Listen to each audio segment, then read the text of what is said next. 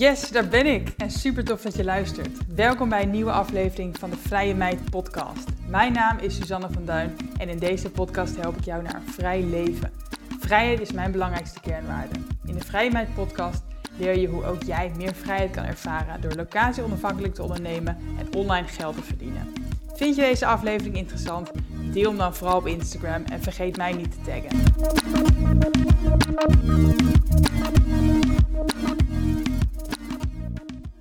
Nou, vandaag heb ik mij in de studio Jeroen. Yes.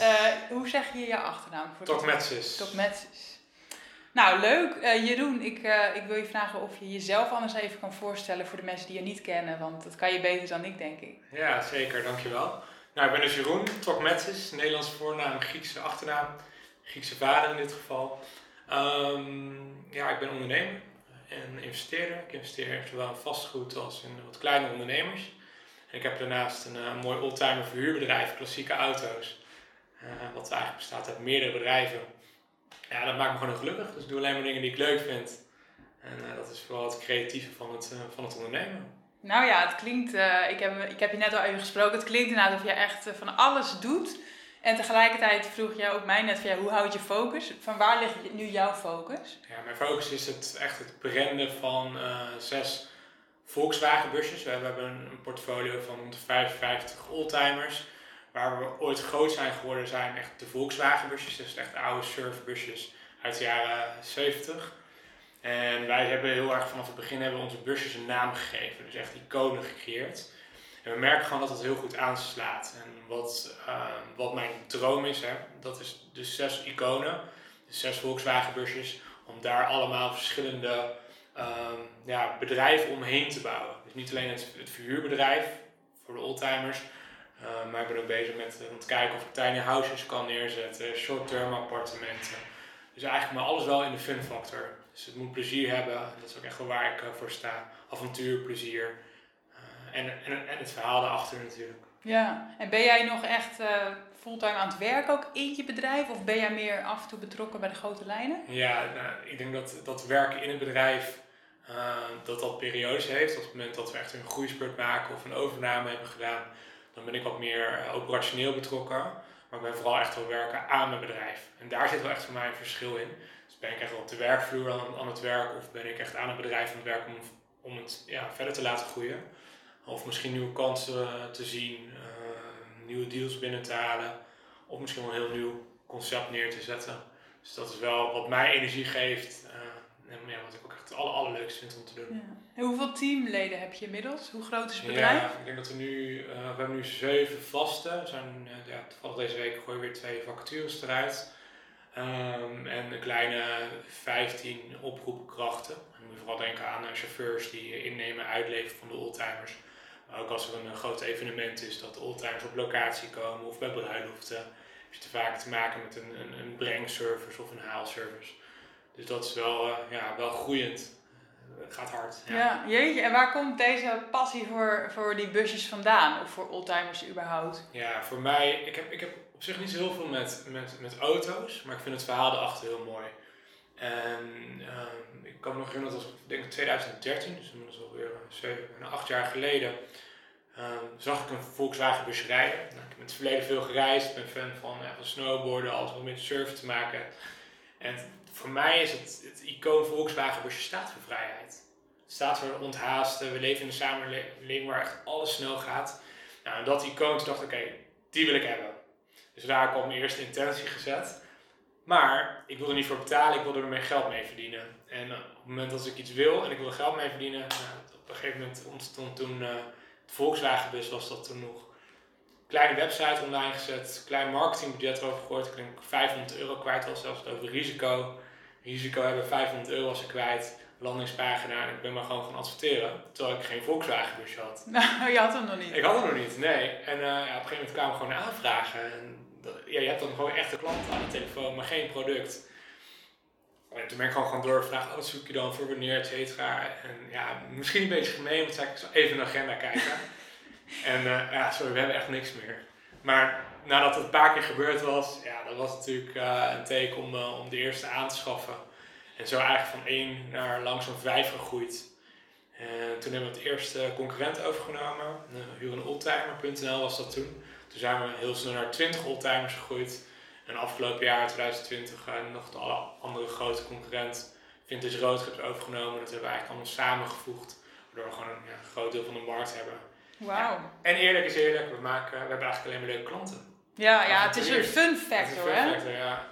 Jeetje. En even terug naar het begin hoor. Ja. Wat kost überhaupt zo'n bus om het aan te schaffen? En hoe vind je zo'n bus? Ja, dat is wel een goede vraag die we eigenlijk altijd krijgen. Het is een beetje de vraag van in welke staat is het.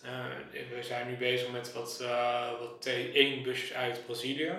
Die zijn iets goedkoper. Dan moet je denken aan tussen de 20 en 25.000 om ze in Nederland te krijgen.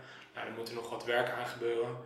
Maar we hebben ook T2 busjes van taxatiewaarde meer dan 30.000. T1 bus, Duitse bus is 35 plus. Ja. Porsche Speedster, Porsche Targa, die gaan richting de 50. Dus er zit wel een heel groot verschil in inderdaad, in de busjes. Ja, maar je moet behoorlijk wat verhuren om het terug te verdienen. Of is dat, wat voor plan zit erachter? Ja, zeker. Ja, nee, we doen het echt heel goed, dus we verhuren gewoon heel veel. Dus wij zijn echt wel, we hebben echt wel opgeschaald. Dus we moeten ook echt wel hebben van volume.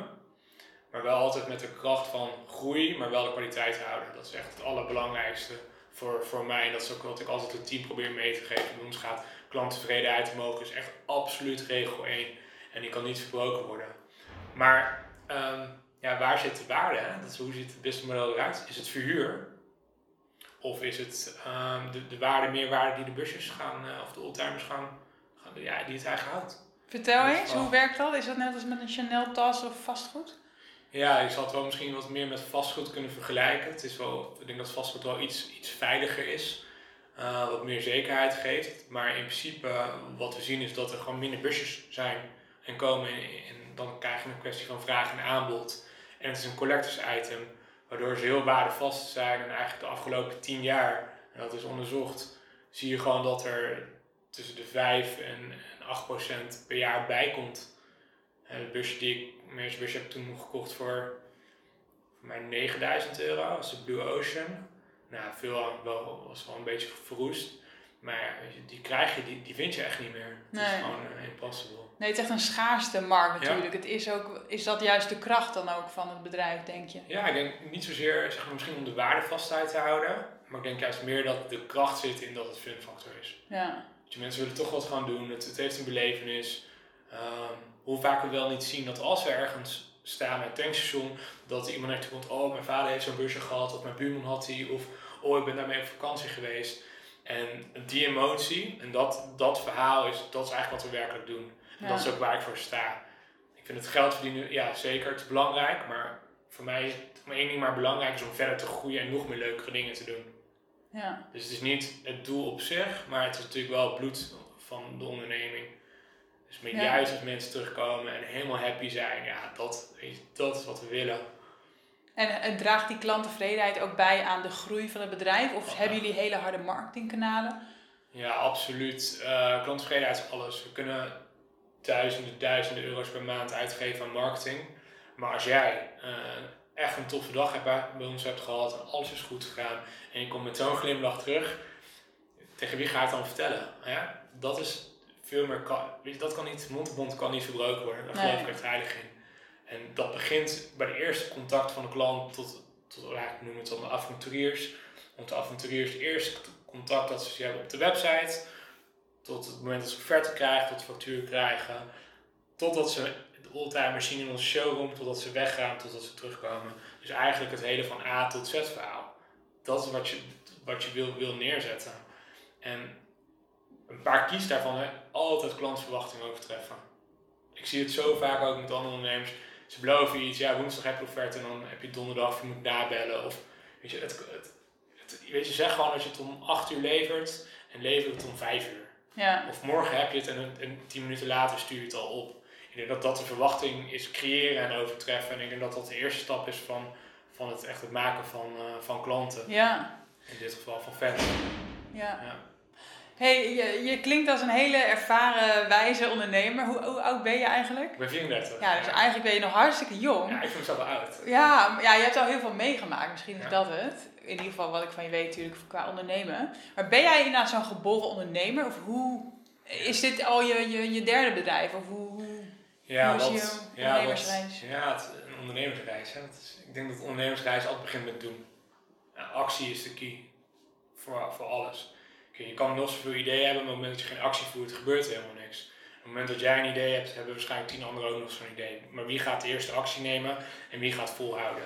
En ik denk dat het daar altijd mee begint. En mijn reis begon, denk ik, toen ik 16 was, 17 was. Toen zei ik, oké, ik ga nooit voor, toen moet ik dan nog even een baas werken. Ik wil gewoon echt doen en een stukje vrijheid creëren. En ik weet dat toen ik 18 was, heb ik gewerkt als duikinstructeur in Egypte. En eigenlijk had ik daar al mijn plan, oké, ik wil een eigen duikcentrum of ik ga grond kopen in Egypte. En ik ben super jong, natuurlijk nog even blij dat ik dat toen niet gedaan heb. Maar ik ben altijd met business bezig geweest en gewoon proberen.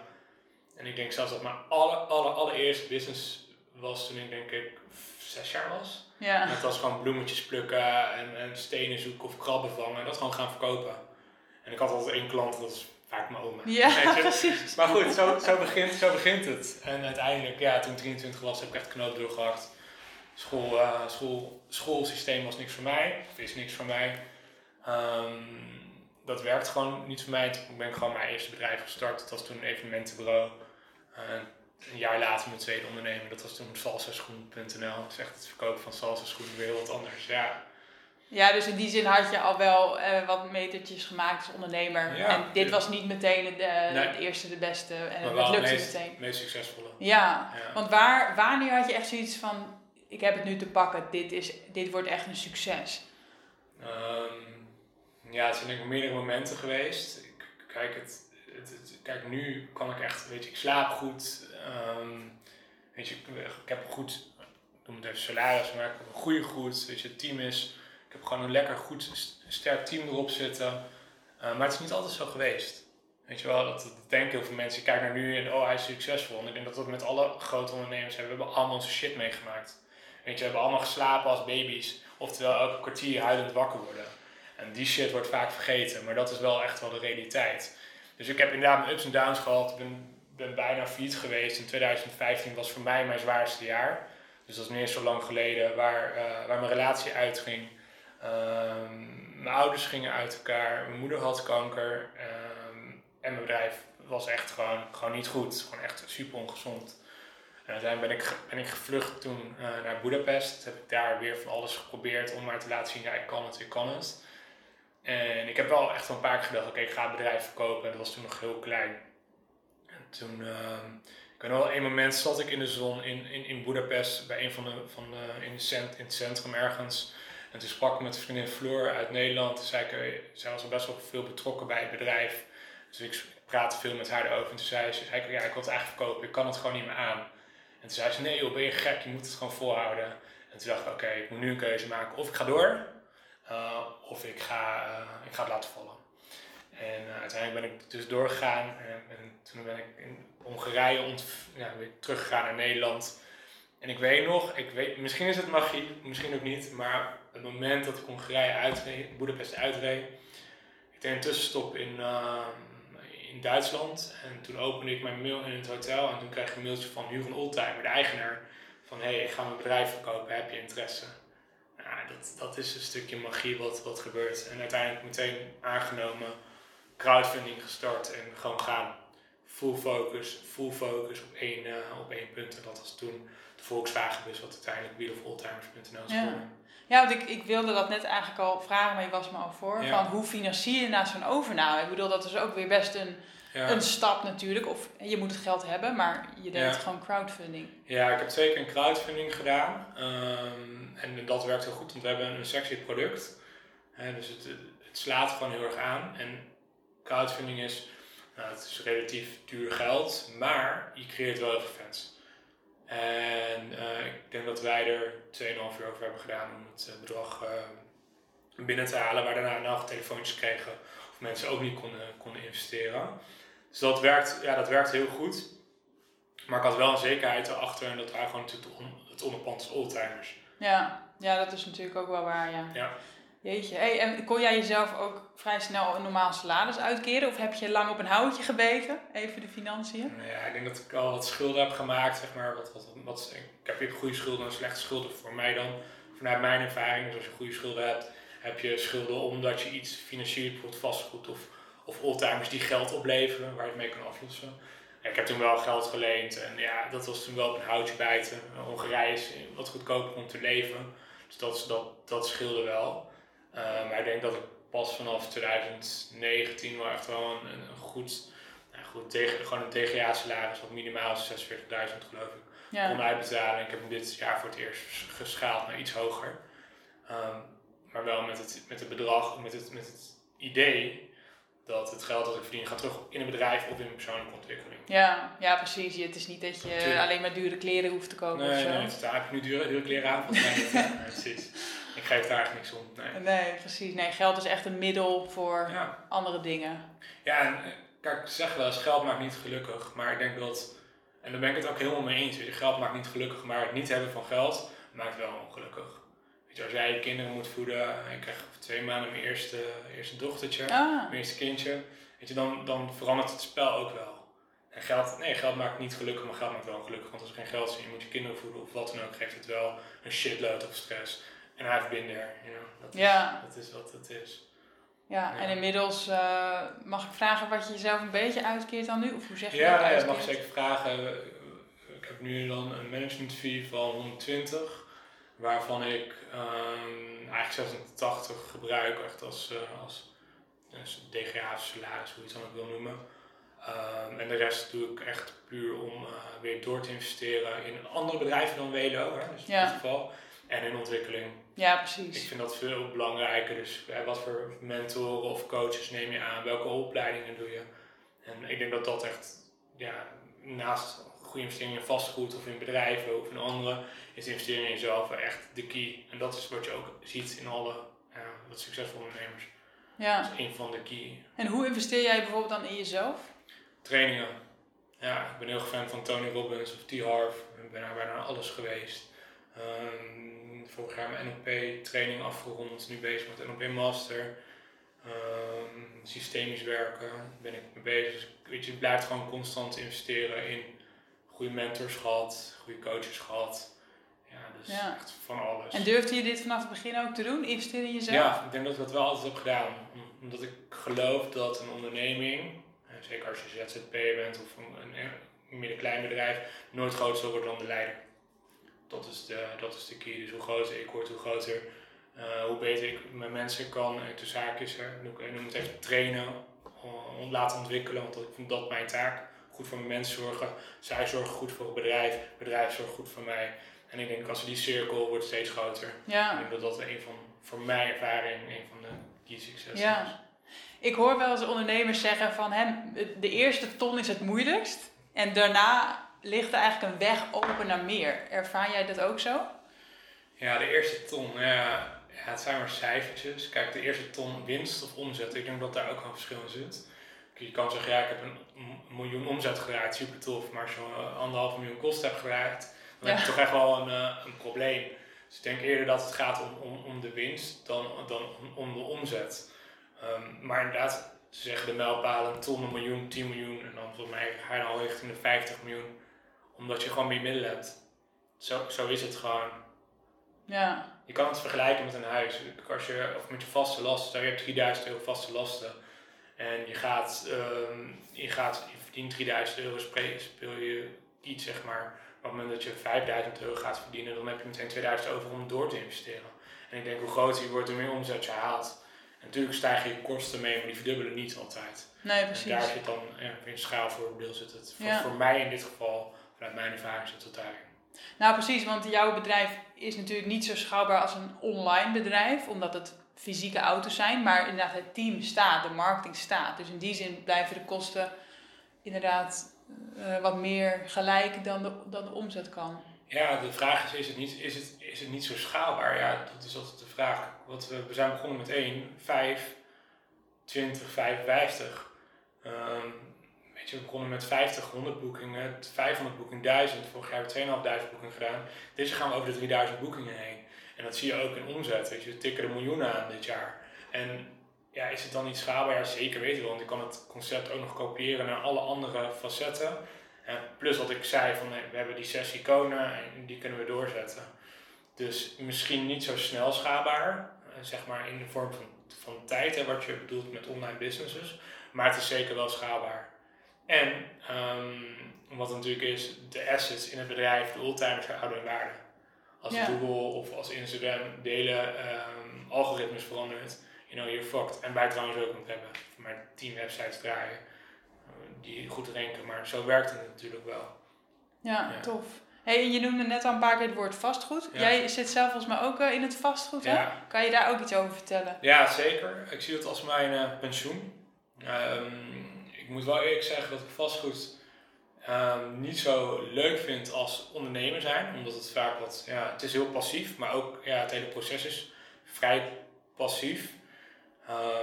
En inderdaad, verkoopt een appartement, noem het dan in Boxtree in dit geval, om te verhuren.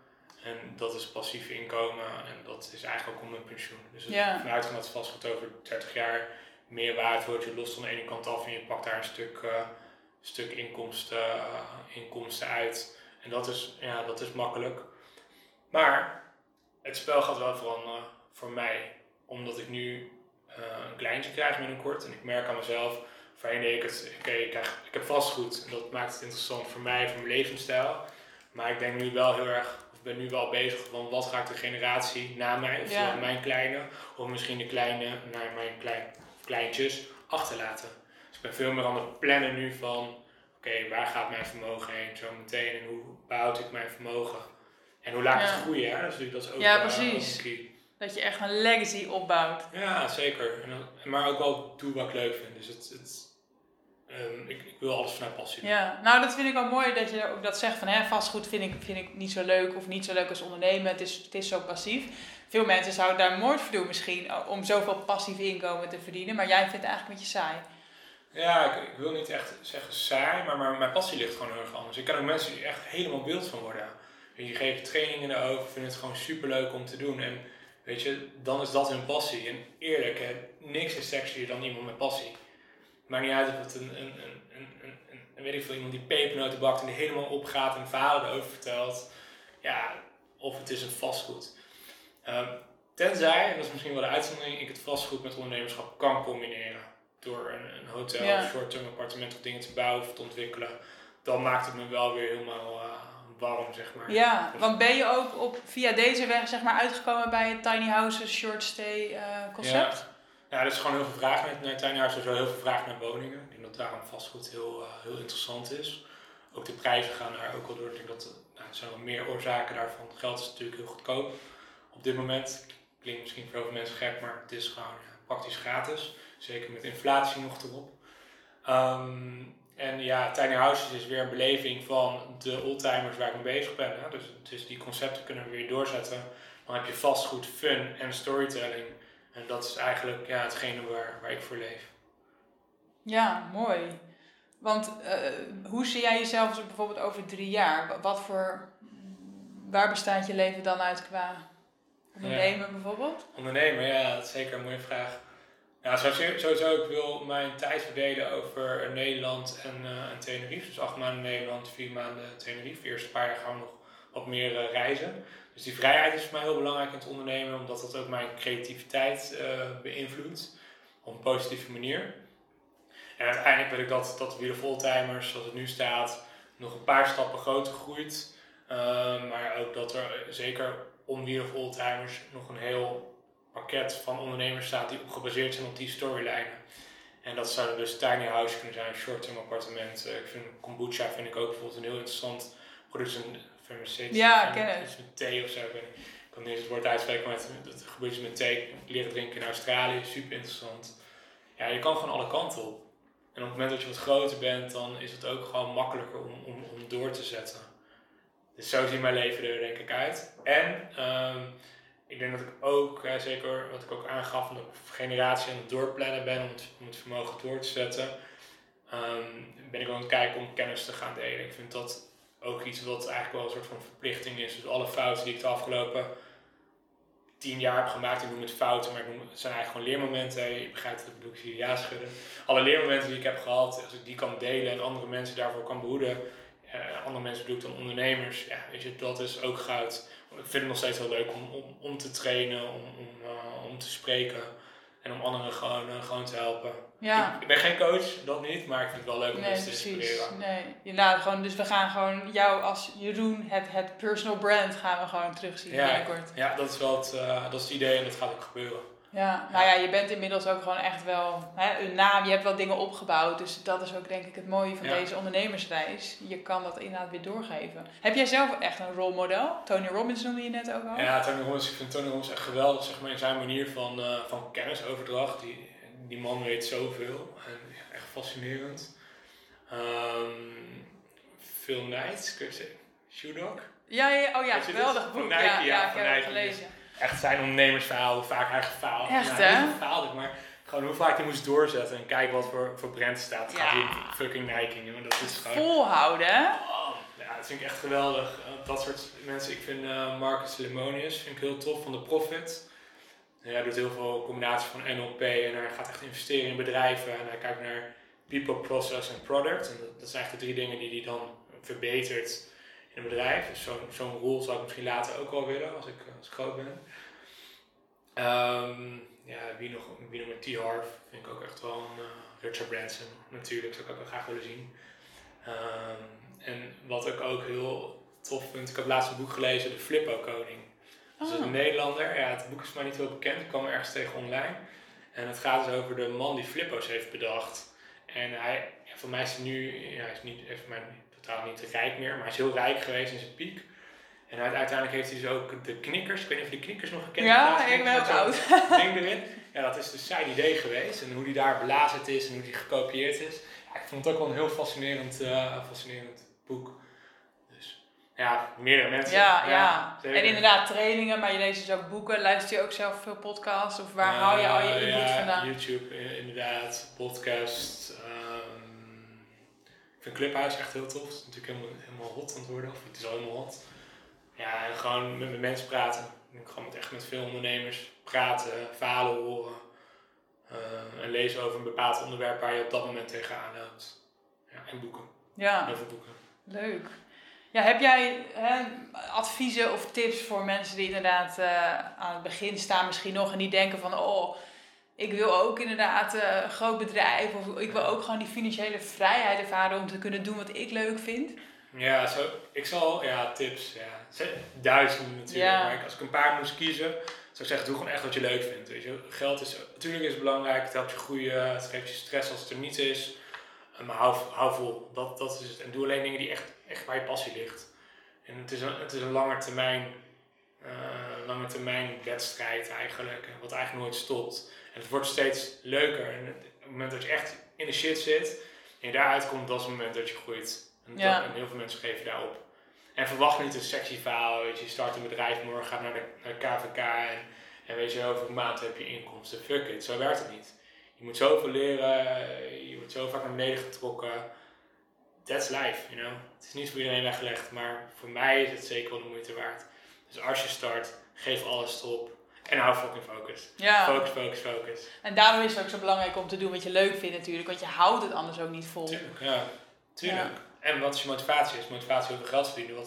Maar ik heb echt helemaal niks tegen veel geld verdienen. Maar ja, hoe lang ga je het volhouden? En wat is dan echt geld? Veel geld, hè, in dit geval. Dus, precies, want sorry, ga verder. Ja, nee, dat gaat. Ik wilde zeggen inderdaad, weet je, geld is niet per se meer de drijfveer. Als je ook, weet je hebt vastgoed en je bedrijf loopt inderdaad. En toch ben jij super gemotiveerd om weer een overname te doen of om weer een nieuw bedrijf te starten. Dus er zit inderdaad een veel grotere intrinsieke motivatie voor groei en voor vrijheid inderdaad, wat je zegt. Hoe zie jij zeg maar de verhouding met het groeien van je bedrijf en eigenlijk dus meer weer naar je toe trekken? Levert dat wel meer vrijheid op? Of word je alleen maar drukker? Ja, voor mij zijn het periodes. Ik zeg altijd dat ik een sprinter ben. Dus ik heb sprintperiodes en ik heb rustperiodes. En in mijn sprintperiodes dan ben ik veel meer operationeel betrokken en dan ga ik echt vol gas vooruit. En in mijn rustige periodes dan ben ik veel creatiever. Dus dan ga ik veel meer denken, oké, hier kunnen we zo meteen aan gaan werken, dit kunnen we nog verbeteren. En dat kan ik ook echt wel doen vanaf, vanaf Tenerife van de strand of ga ik nog op Sri Lanka. Weet je, dat kan ik echt overal van de wereld doen. En ja, dat is gewoon hoe dat voor mij werkt in dit geval. En de andere key is tijd. Tijd is nog waardevoller dan geld. Geld kan je altijd verdienen, tijd krijg je niet meer terug. Je zegt, je bent pas 34, ik zeg ik ben al 34. Want tijd is zo belangrijk. Dus ruil nooit je tijd in voor geld. Dat is echt een tip die ik echt wil meegeven. Kan je dat concreter maken voor mensen die nu denken, hoe bedoel je? Nee, kijk, ik denk dat het op een gegeven moment als je uurtje factuurtje werkt, dat vind ik echt tijd voor geld. Of mensen die voor een werkgever werken in dit geval. Hè. Ongeacht of je het leuk vindt of niet. Want heel veel mensen vinden het niet eens heel leuk. Maar er zijn ook onderzoeken geweest dat schrikbarend gewoon hoeveel mensen het eigenlijk helemaal niet leuk vinden op hun werk. Maar voor zekerheid willen. Wat ik echt wel snap, hè. Of laat zeggen, ik kan het begrijpen. Maar tijd krijg je niet meer terug. En ga je teams bouwen? Of ga je en hun het laten uitvoeren? Dat je iets minder verdient, maar eigenlijk al je tijd vrij hebt om nog meer teams te bouwen en nog groter te worden? Of ga je elk uurtje factuurtje leveren? Het is misschien zoveel om over na te denken. Ja, nee, ik vind het ook een heel interessant vraagstuk inderdaad. Ik ben even mijn zin kwijt überhaupt. Ja, nee, ik wilde ook nog even door met remote werken. Want ik heb daar natuurlijk ook een boek over geschreven. Ik hou ook van het thema. Waar kwam bij jou dat idee vandaan? Van goh, ik kan ook gewoon op Tenerife gaan werken. Of waar dan ook. Ja, ik vertelde net dat ik alleen maar dingen doe die ik leuk vind. En als ik iets doe, dan wil ik geld mee verdienen. En vanaf jongs af aan ben ik eigenlijk gaan reizen als duikinstructeur. Echt de hele wereld wel gezien. Van Nieuw-Zeeland tot Miami en alles ertussen. En weet je, als je die vrijheid kan houden en daarvoor leeft, je werk overal meenemen. En voor mij werkt dat gewoon zo. Ik neem mijn laptop mee en that's it. En ik kan vanuit daar mijn bedrijf werken. Mits, is de key dat je een goed team hebt als je een fictief bedrijf of een echt bedrijf hebt, zeg maar, dat diensten levert of producten levert. Ja, want ik wou zeggen, jouw bedrijf is ultiem fysiek, weet je. Het zijn letterlijk auto's. Maar jij hebt ook meteen de visie gehad van ik ga een team bouwen, want ik ga niet zelf de sleutels overhandigen en de ruitenwissers schoonmaken, zeg maar. Ja, zeker. En toen ik naar Budapest was gegaan, stond natuurlijk de Volkswagen bus al. En dat was eigenlijk voor mij de ultieme test, want door te doen, weet je, tuurlijk ga je tegen dingen aanlopen. Fix it. That's it. En de vraag is altijd, hoe kan ik het doen? Of hoe kan ik het oplossen? En die antwoorden zijn er wel. Die zitten altijd in je, of die kun je altijd in je omgeving halen. Maar door het te doen, dus komen we weer op actie uit. Ga gewoon naar het buitenland. Ga het gewoon ervaren. En ga zien wat voor mensen daar nu op dit moment zitten. En creatief zijn. En wat voor ondernemers er allemaal zitten. En je weet het zelf. Dus voor mij is het ook een van de mooiste ontdekkingen en mogelijkheden van deze tijd. Om gewoon digitaal te werken. Nou inderdaad.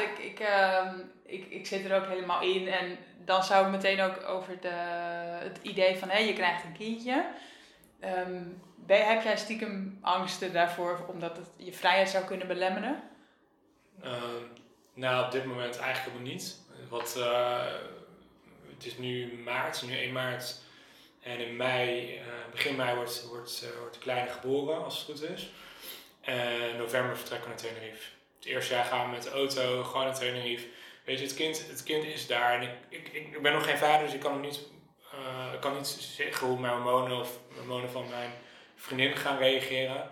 Maar het is wel afgesproken, we gaan met de auto naar Tenerife, blijven daar 4 maanden. En volgend jaar gaan we 4 maanden naar Hawaii en het jaar erop naar Sri Lanka. En het jaar erop pakken we weer Tenerife, omdat het waarschijnlijk naar school moet. En daar is dan een oplossing voor. Dus ik denk ook heel erg van hoe je erin staat als ouder. En als ik ook ouders spreek die ondernemers zijn van nee hoor, ik heb er helemaal geen last van, dan regelen we dat gewoon.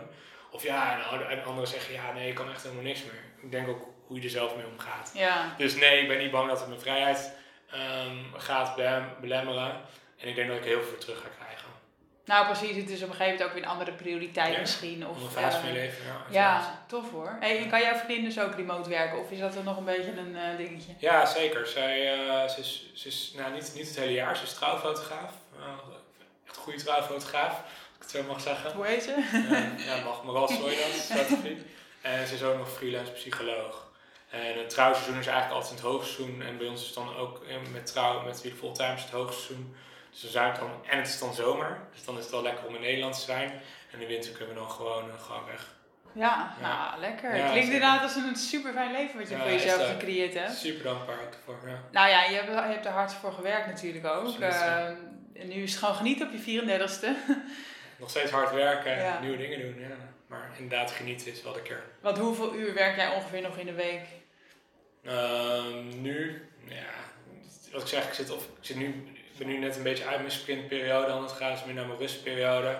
Ik denk dat ik nu 20 uur per week max werk, misschien 30 uur per week. Maar als ik zo meteen weer wat rustiger ben, dan zal het misschien weer 5 tot 10 uur zijn max. Ja, als je straks weer op reis bent, dan ben je natuurlijk weer meer daar dingen aan doen. Ja. Jeetje, heerlijk. Hey, heb jij nog iets wat je kwijt wil? Of een laatste tip of shout-out? Of wat je kwijt wil? Neem actie. Dat is de key. Als je iets wil, ga ervoor. En we hadden voorheen ook al telefoongesprekken. Want je speelt heel erg op vrijheid en financiële vrijheid. Maar ik denk wat echte vrijheid is het loslaten wat andere mensen van je vinden en er gewoon voor gaan. Mensen hebben toch wel een mening. Ja, kan je daar nog iets meer over vertellen anders? Ja, kijk, ik denk dat iedereen voorbeelden vanuit zijn leven kan doen van dat je iets wil, maar dan denkt van, wat zouden anderen ervan vinden? En dan laat je vaak tegenhouden door de stemmetjes in je hoofd, die vaak gekoppeld zijn op wat anderen ervan vinden. En als je dat kan loslaten, weet je, dan ben je voor mij echt vrij en onbegrensd. En then you can go. En hoe heb jij dat gedaan? Heb jij ook die stemmetjes ooit gehad? Ja, ik weet dat ik ze nog steeds heb. Maar omdat ik weet dat ik ze heb ik wel de keuze om ernaar te luisteren of niet naar te luisteren. En zijn het motiverende gedachten en niet motiverende gedachten. En zonder heel diep te gaan, maar 80% wat je jezelf vertelt de hele dag is hetzelfde riddeltje. En als je dat herkent en kan doorbreken en de hoe-vraag erin kan gooien, dat is echt mindset. Van hoe ga ik dit doen? Als ik het de hele dag voorstel, dan ga ik ook die kansen zien. Ja. Dus, dus dat is voor mij echt vrijheid op dit moment. Ja, tof hoor. Ja. Hoe heb jij dit geleerd? Die gedachten de baas zijn en die vrijheid kunnen bereiken? Voor mij heeft NLP heel erg geholpen. Dus NLP-trainingen gedaan. Natuurlijk ook heel veel naar trainingen geweest. Tony Robbins speelt daar ook heel erg op in. Heel veel mindset. Alles is mindset. Maar NLP heeft voor mij echt wel het meeste gedaan. Toen kwam echt alles samen. En ik denk dat het bewust worden ervan is gewoon al de eerste stap. Tof. Ja. Dus mindset, actie en klanttevredenheid. Dat is een beetje jouw klanttevredenheid zeker. Passie. Passie is een hele belangrijke daarin. Ja. En volhouden als je het bijna wil opgeven. Ja, dat is jouw altijd volhouden. Gewoon doorgaan. Tof. En focus. Ja. Focus is ook heel belangrijk. Leuk. Hey, ik wil je super erg bedanken voor dit mooie gesprek. Ja, jij ook bedankt voor je tijd. En als mensen jou willen volgen als persoon, waar kunnen ze dan terecht? Ja, op mijn Instagram-account, Jeroen Tokmetsis, TOKMETZIS. En ik heb nu sinds kort ook een website gelanceerd, tokmetsis.com, die we nu nog aan het vullen zijn en ontwikkelen zijn. En iedereen mag altijd via social media gewoon even contact opnemen, heb je een vraag. Of free of charge, dus ik hoef daar niets voor te hebben. Maar loop je ergens tegenaan of wil je antwoord op een vraag, I'm happy to help you. Nou, super bedankt. Yes. Graag gedaan. Thanks. We gaan van je horen. Dankjewel. Yes, dank je.